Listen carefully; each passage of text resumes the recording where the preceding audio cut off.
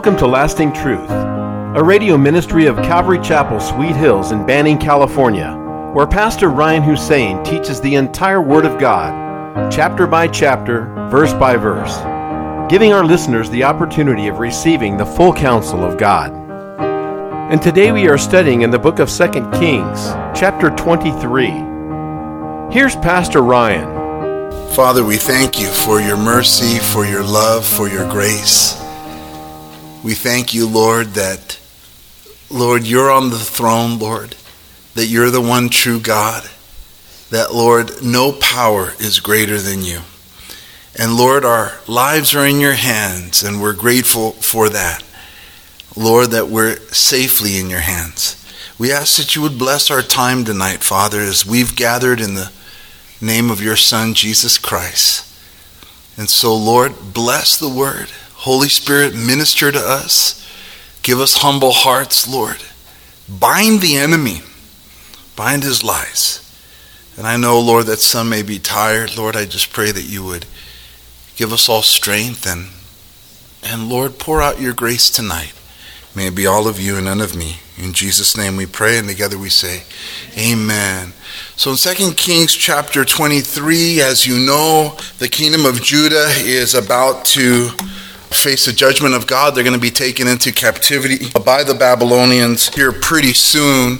And at the moment, there is a good king on the throne, Josiah, who is the last good king of the kingdom of Judah. The northern kingdom of Israel has already been taken by the Assyrians into captivity.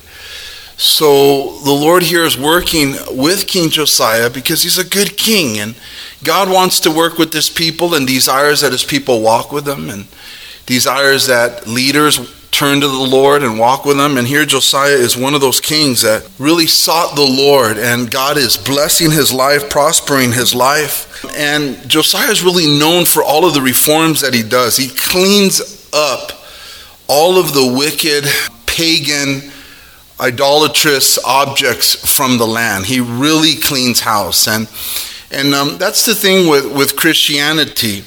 It's kind of a two-way thing. When we come to the Lord, he cleans our heart. He washes us clean of all of our sins. And we are also filled with his Holy Spirit. So this temple, this body becomes a temple of the living God. He cleanses us, he cleans it all out, and then he fills us with his Holy Spirit.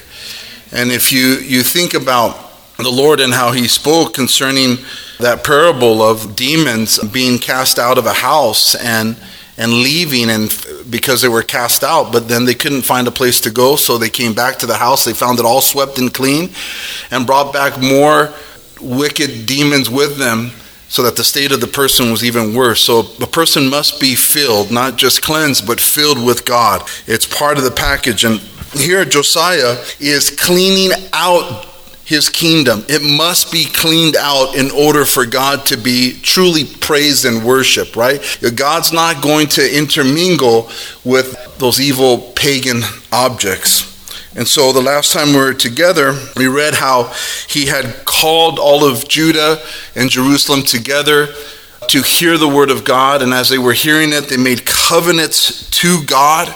Their hearts were broken as they heard the word of God. And then he ordered the high priest and those who kept the doors, or the doorkeepers of the temple, to go in and begin to remove all of the pagan items from the temple.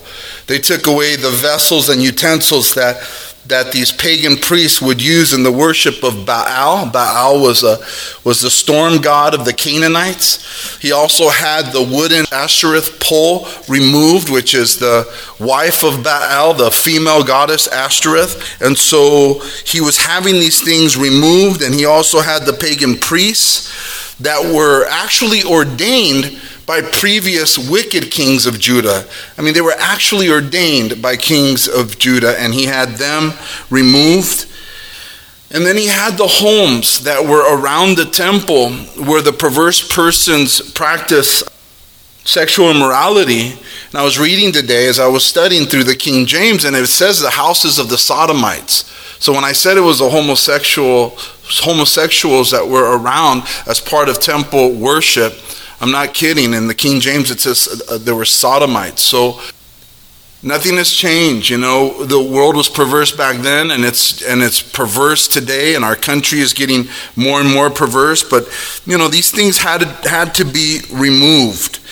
And in the cleaning process, he would have the guys take these pagan artifacts and have them crushed and burned there in the Kidron Valley, there in the fields of Kidron. And then he would have them delivered north, out of the kingdom, north to Bethel, where the northern kingdom of Israel used to be. Samaria. He took them away from his area to the place where that pagan worship was being done. So he was very thorough, he was very serious about cleaning house. And as I was meditating on this fact, the question came to me, is there anything in our lives that needs to go? Is there anything in our lives that needs to go? Jesus said in Matthew 16, verse 26, "What does it profit a man if he shall gain the whole world and lose his own soul? Or what shall a man give in exchange for his soul?" Is there anything in your life that is worth keeping that can hinder or hurt your relationship with Jesus Christ? Is there anything in your life worth keeping? Is there anything? It's a good question to ask ourselves. And it's a question that I think all of us must come to terms with and answer. Is there anything in our lives that takes preeminence over Jesus Christ? Is there someone's voice that takes preeminence over the voice of God in our life? Or does God still have priority? Does he have kingship and supremacy in how we are guided, how we think, how we live? Is his voice the one that we give more credit? You get what I'm saying? He has to be preeminent. And the Lord asked the question, what would a man give in exchange for his soul? Very little. Very little will a person give. There's so many people out there that will not give up these little idols, these little things in their life to come to Jesus Christ. Sadly, to them, it's the biggest thing. What means so much to us that we won't let go for the excellence of Jesus Christ? Is it a person? Is it a relationship that is one you shouldn't be in? Could it be materialism? Could it be your career, your self-image? Could it be a hobby? Is there anything that takes away from the preeminence of God in your life? And if there is, God help us to get rid of it. God help us to do away with it. And I think that, when you look at the human condition, the Bible says that for a piece of bread, a man will transgress. Doesn't take much to exchange his soul. Doesn't take much. Just a crust of bread. So we have to be really careful. Lord, let there not be any other loves in our life that compete with your voice. Be the center of my heart. Be king of my heart. And it takes dedication. We see Josiah. Is he dedicated to cleaning up things? Absolutely. He's not going about it flippantly, man. This guy planned. And he starts giving directives, led by the Lord. Clean this, get this out, get this out, get this out. And that's how we have to deal with the things in our life that are hindering, the things in our life that are hurting our relationship with the Lord. We don't need it. All things are lawful. Our things are lawful, but they're not all helpful for our walk with the Lord. God needs to take preeminence. If not, it's just an idol. And God sees it like an idol. We might see it just as a person, a place, or a thing. And the biggest idol that we have to be careful of is the idol of self-worship. The idol of doing our own will rather than saying every morning, Lord, thy will be done in my life. Whatever your will is, I'm open to it. You get first dibs on me. And so we begin in verse 10. We continue. Here he is just cleaning house thoroughly. Verse 10, it says, "And he defiled Topheth, which is in the valley of the son of Hinnom, that no man might make his son or his daughter pass through the fire of Molech."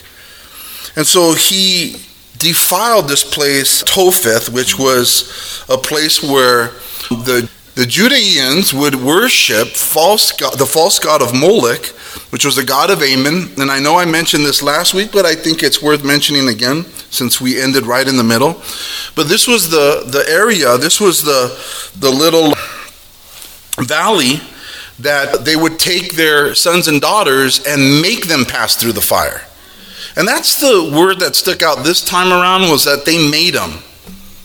And isn't that what abortion does? It's an act of a parent making their baby die. Making them die. And I don't say that with any condemnation. God has forgiven me of my sins.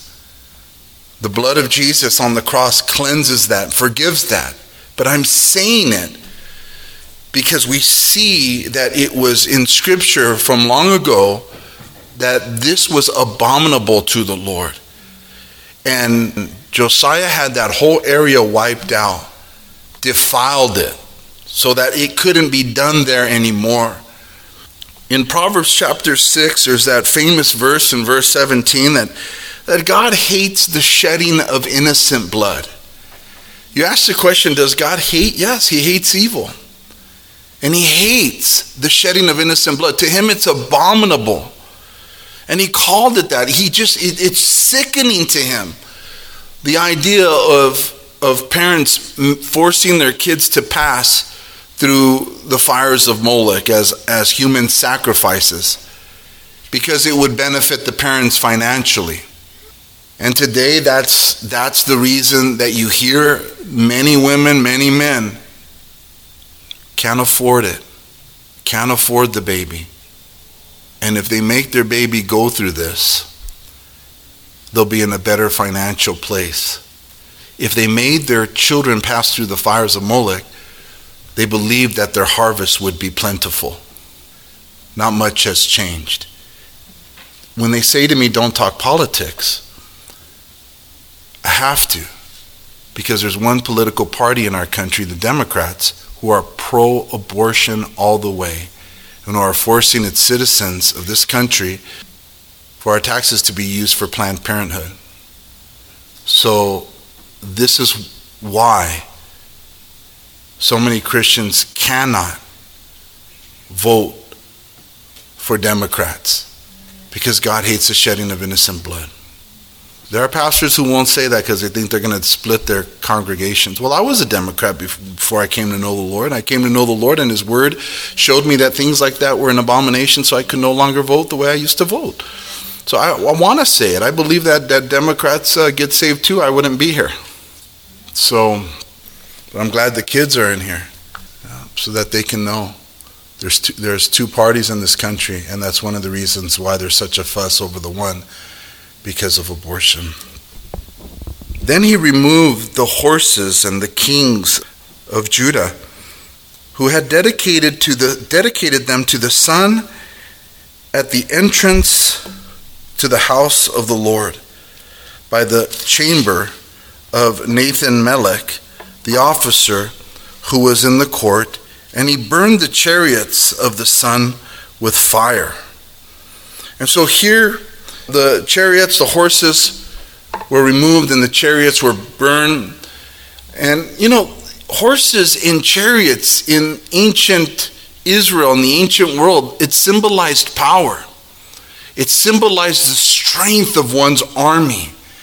And the nations desired more and more horsepower, more and more chariots, because the greater the number of chariots and horses, the greater their nation. That's just the way they all thought. So you see the dedication of these items by the previous wicked kings. It shows where their trust was.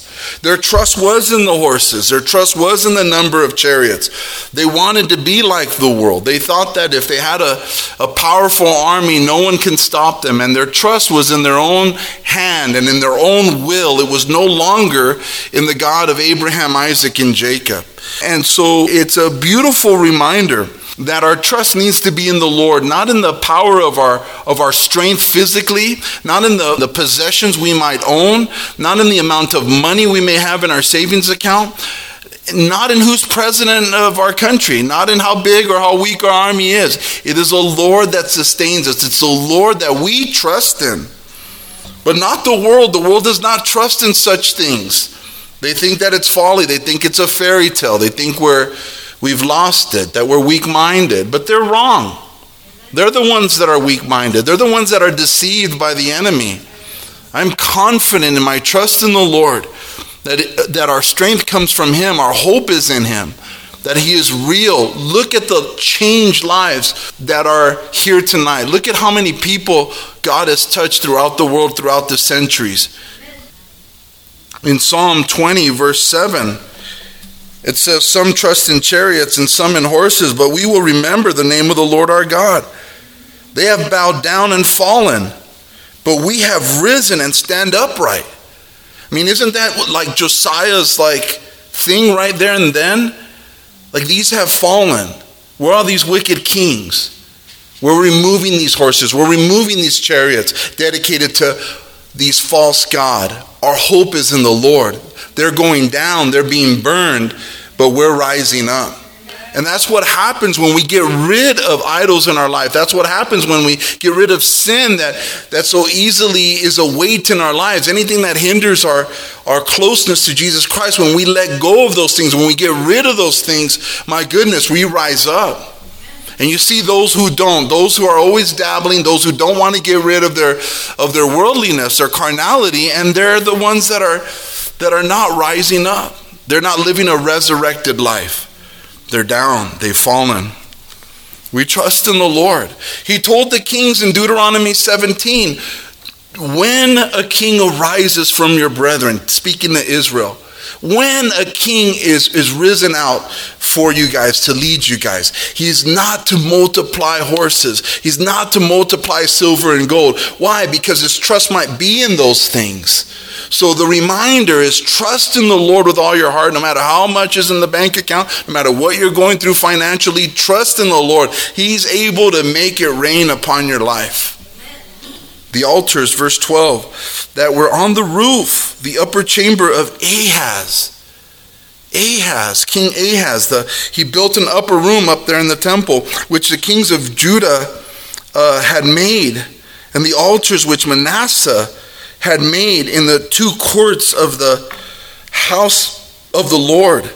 The king broke down and pulverized there, and threw their dust into the brook Kidron.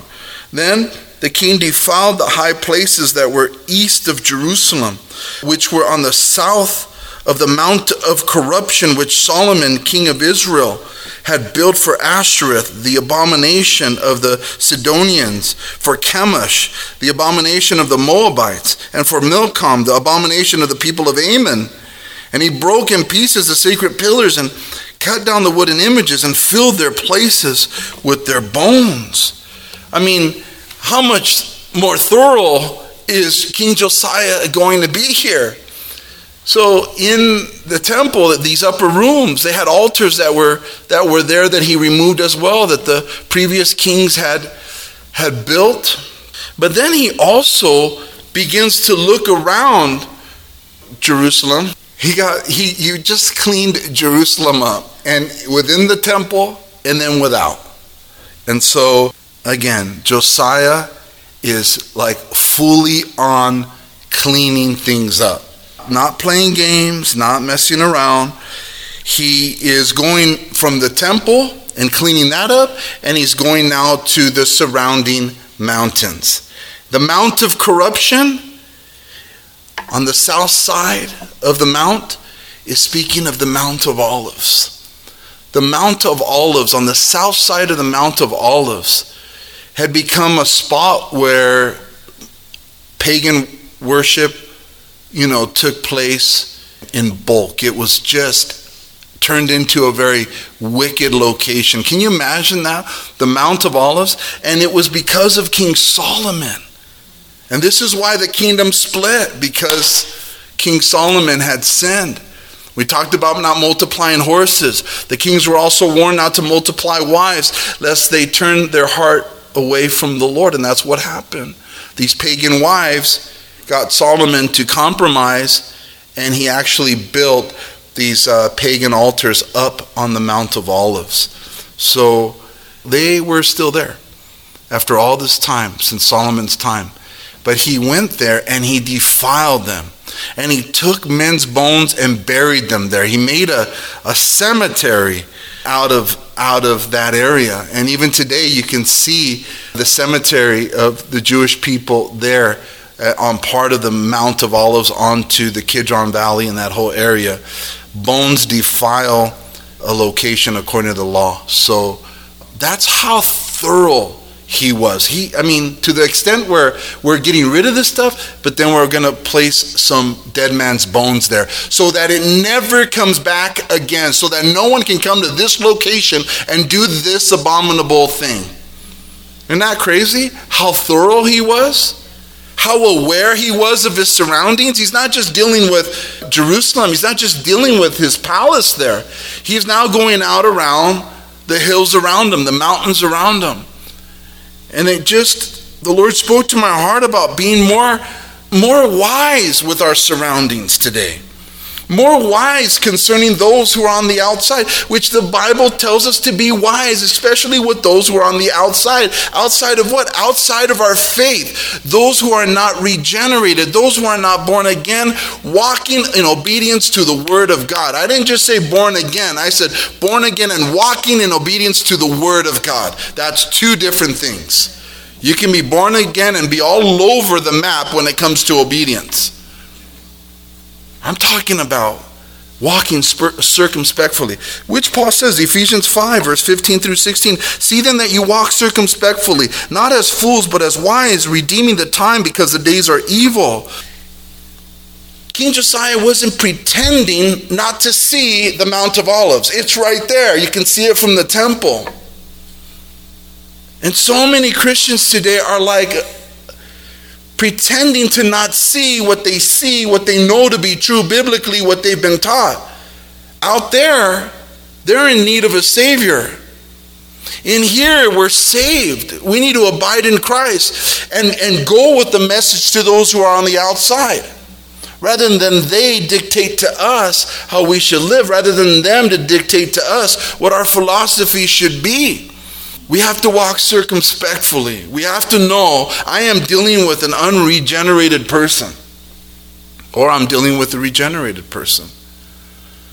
I was at the city council meeting Tuesday, and I got to hang out with one of the police officers, a great man of God. We just sat there and talked about the Lord, talked about banning, talked about we can have that because he's regenerated. He's born again. He's in the kingdom. So I asked him, how's banning? He goes, well, we're living in the end times. What he says means a lot more to me after that comment. And there's plenty of other guys in professions, maybe police, in every profession, that are born again, who know what time it is. Which the Lord said, know what time it is. Know what days you're living in. This isn't the day to pretend there's not idols up on the Mount of Olives. Get rid of those. And that's what he did. He's getting rid of it. He's aware of his surroundings. We need to be aware of what's not good that's in our life, that needs to go. Not pretend that we don't see it. In Proverbs 22, verse 3, it says, a prudent man foresees evil and hides himself, but the simple pass on and are punished. Don't pretend that temptation isn't over there, or that thing, that idol, that whatever needs to be removed isn't over there. Go the other way. Flee youthful lust. Flee it. 15, moreover, the altar that was in Bethel and the high place which Jeroboam the son of Nebat. Thank you for joining us today at Lasting Truth Radio. If you're in the area, come out and join us for Sunday services at 10 a.m. or Wednesday evenings at 7 p.m. We are located at 3035 West Nicollet Street in Banning. You can also find us on YouTube or Instagram. If you would like to donate to our program, please do so on our website at ccsweethills.org and just hit the online giving tab. We hope you will continue to tune in as we journey through the entire Word of God with the teaching of Pastor Ryan Hussein at Calvary Chapel, Sweet Hills. Cherubim above